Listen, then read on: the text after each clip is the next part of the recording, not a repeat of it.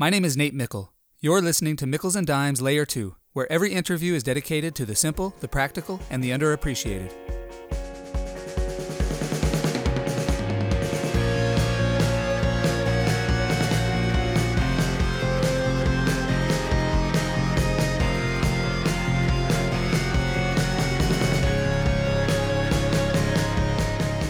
Over the last several months, I've interviewed dozens of professors about lessons they've learned from their own research that they want to pass on to others. And for the last several months, I've wanted to share lessons I've learned from my own research, but I never got to it. Until now. Kind of. Chris Reback and Dr. Alexandria White, who host the Call-In podcast, asked me to be on their podcast to discuss my research on amplification, and they kindly agreed to allow me to cross-post our interview here. So I hope you enjoy learning from the Call-In podcast today with Chris Reback, Dr. Alexandria White, and yours truly.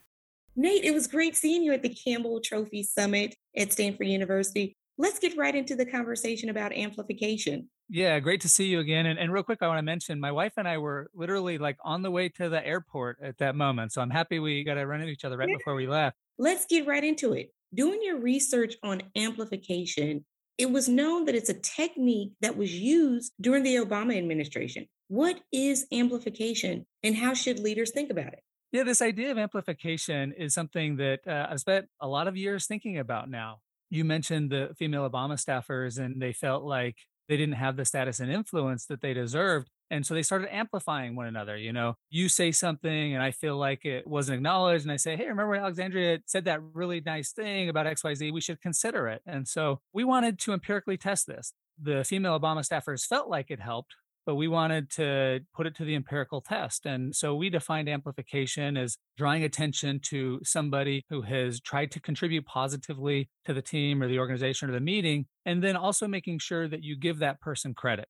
You could imagine somebody amplifying an idea, but then kind of like stealing the credit for that idea. So important in this notion of amplification is that we make sure we draw attention to the person and acknowledge that specific person for raising the point that we're amplifying.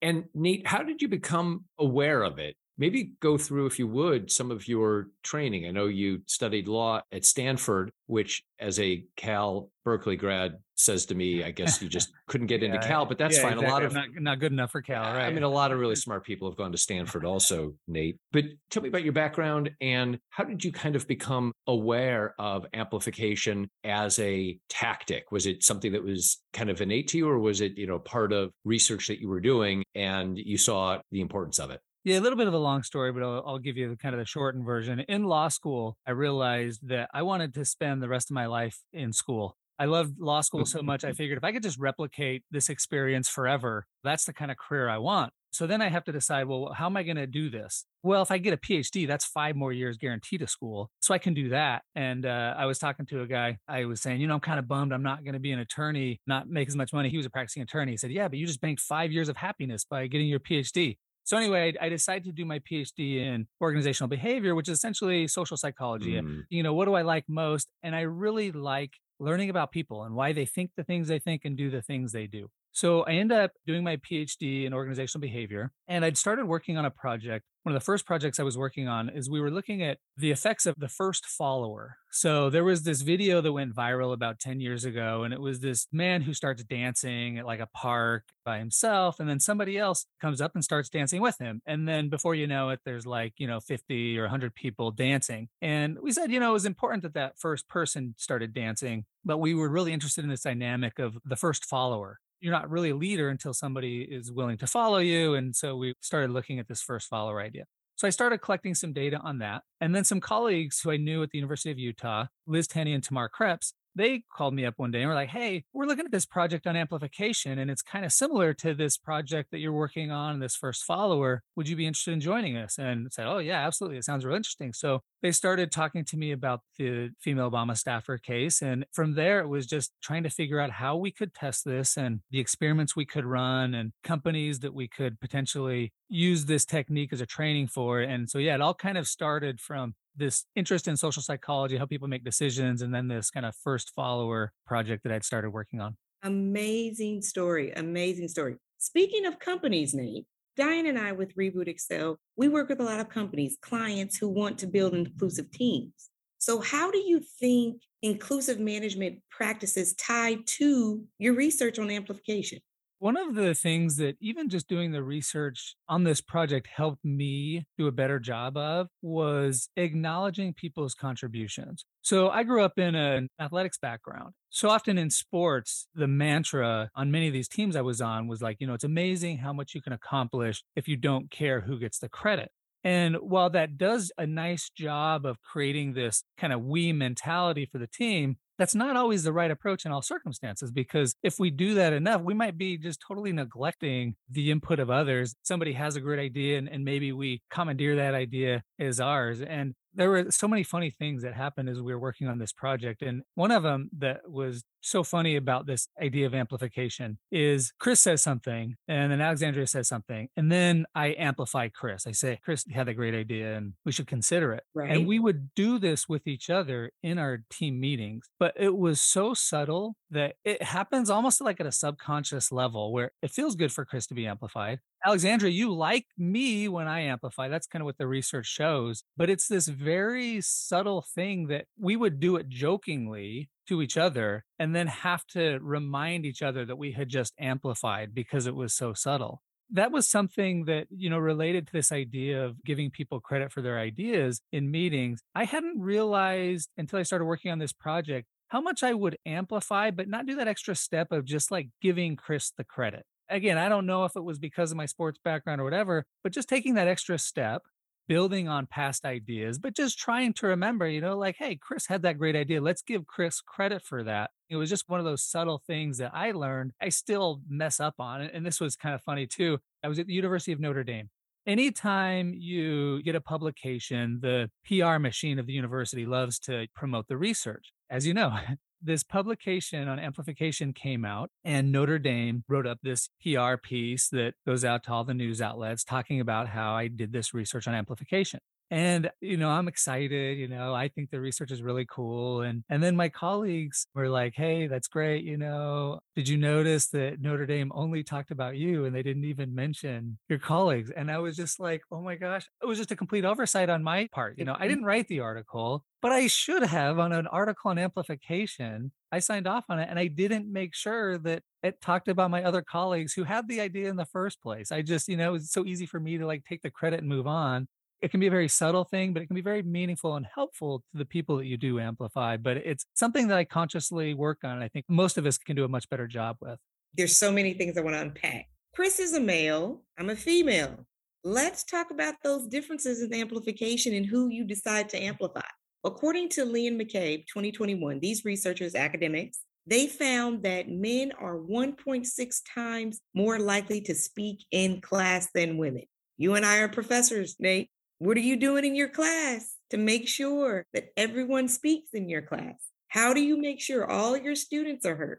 Yeah, really good question. And as a professor, you're always trying to like monitor the two or three people that speak too much and you try to give other people opportunities. I do a lot of cold calling. And I think part of this stems from my background in law school. Some classes are like, whoever wants to speak, speak. In law school, professors in many of the classes, they keep track of who they have called on and who they don't. That's something I try to implement to make sure that everybody gets a chance to speak.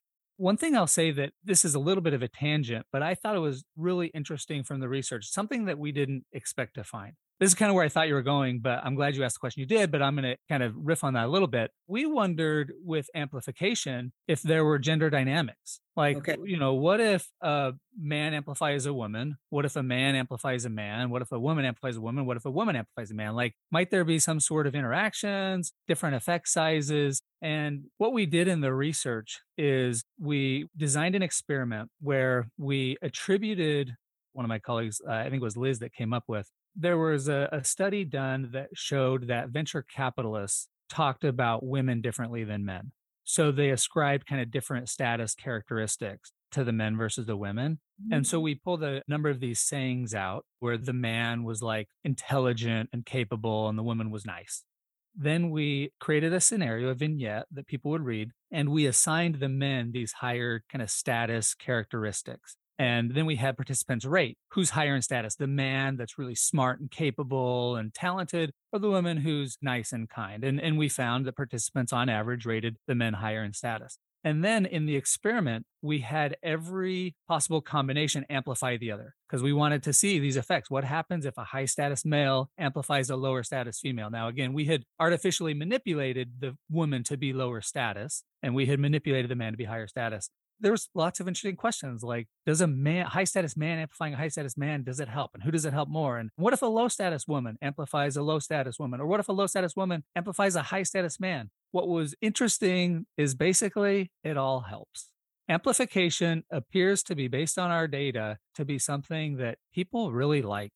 Mhm. And along those lines, the very first time we wanted to test amplification, we had a group of graduate students get together in a room and model amplification. So they were literally just reading a script, acting out amplification. And the person that we had assigned to be the amplifier, I would bet if we had polled, 100 people, ranked the status of these people, the person who we had assigned to be the amplifier, I bet would have been ranked lower status. This person was very shy, very quiet, did not like to talk, was not very assertive. Okay, so Mhm. just objectively, I think most people would probably have rated this person lower in status.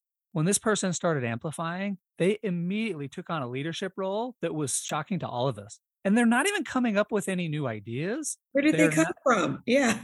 all they're saying, all they're doing is just saying, "Hey, Chris, that's a good idea. Alexandra, that's a great idea. Oh, Mhm. I really like that. We should consider it." This turned us on to the idea that amplification, the goal when we started this project was to help the people who aren't being listened to. But we also learned really quickly that the amplifier themselves benefits a lot. And that was something that really became a focal point of the paper is I can help the voicer. I can help the person who's not being listened to by amplifying them. But when I amplify, I also amplify myself or it helps myself. It improves my status. And it's a really risk free way to have influence in a meeting, shape the meeting, drive the meeting where you want to go potentially by choosing who you amplify and also give yourself a boost because we have limited opportunities to speak in meetings. And, do I really want to use that time to shine the light on somebody else? Or do I want to use that time to like maybe self amplify myself? And what we found is one really effective strategy is shine the light on somebody else. That can help them, but it can also help you. This is just wonderful to hear. So there you go. Yeah, it makes me Practice. feel good. See? Yeah, And you look good doing it. I was going to say, and it makes me think higher of Alex for her making that comment. So Exactly. once again, this is empirical research. You can put this data into your next report, Nate. Given that research, given the conclusions, given the analysis and what you've learned, what guidance do you give business leaders? What tactics do you give them to translate your research findings into improving their business environment? In academia, there's kind of this interesting dynamic where you mostly kind of do stuff for other academics. Like most of the papers we're writing for other academics. And if I were to start going around and consulting and telling everybody, here's our research and here's what you need to do, sometimes that can be viewed as like you're trying to cash in on your research rather than just promoting the good of science. Now, that said, I really like this research and I think it can help. So when I do have a chance to talk about it with other academics and then companies, I jump at the chance because I think it's a valuable strategy and technique. For example, we went into a company as part of this experiment. We identified a number of people in the organization that the leaders felt like didn't have the status and influence that they deserve. And we trained them on amplification, a 30-minute training. It included the definition of amplification, described the technique, and then we showed video clips of amplification. Then at the end, we trained that specific group of people. And then I think it was like was it a 6 week or an 8 week period? They were told to amplify one another. And then at the end of the 8 weeks, everybody in the organization, and I should back up, at time one, everybody kind of rated everybody in status and influence. We trained the lower influence people on amplification. And then at time two, everybody rated everybody again. And those people who had been trained to amplify and had been amplifying improved their status and influence. And it was a simple intervention that we did where it was just basically showing them amplification and showing videos. And so the materials are public and I could send you the videos that we used. And there's a Qualtrics survey that people can take that just shows them how to amplify. It's a really simple concept, but like I said, can have some pretty meaningful impacts. Wonderful, Nate. Yes, we're actually going to add the article Amplifying Your Colleagues' Voices Benefits Everyone. We're going to put that in the show notes. And it's time for us to close. It has been a wonderful conversation. Thanks for spending time with Chris and me. Is there anything else you'd like the listeners to know about amplification or current projects that you're working on? thank you for having me on. I spend so much time on these projects, and this was it a 6 or 7 year project. I would just encourage people to look for ways to amplify. Mm. It's so simple to do. It's not stressful. Alex, you say something and you contribute. And it's just so easy for me to say, hey, I like that. Yeah. It's so easy to do. It makes people feel good. And especially when people aren't being listened to and don't have the status and influence that they should have, it's a simple thing that we can do to try to help those people have more status and influence. So I would just say, look for opportunities to do it and then catch yourself when you mess up like I did with that paper. And, I didn't even acknowledge my colleagues. Make sure that you look for opportunities to acknowledge others. Thank you. Thank you, Nate. Thank you. Thanks for listening to this episode of Mickles and Dimes, which of course was actually an episode from the Call-In podcast with Chris Reback and Dr. Alexandria White. As I researched amplification, I was amazed over and over again at how robust the effect was. Whether people amplified low status or high status people, good ideas or bad ideas, men or women, promotive voice or prohibitive voice, they increased their own status and the status of others. Amplifying others is easy. All we have to do is recognize their contributions and give them credit for their contributions. Amplification can help others, and it can help ourselves. I hope you will look to amplify others. It's a simple idea. Please take it seriously.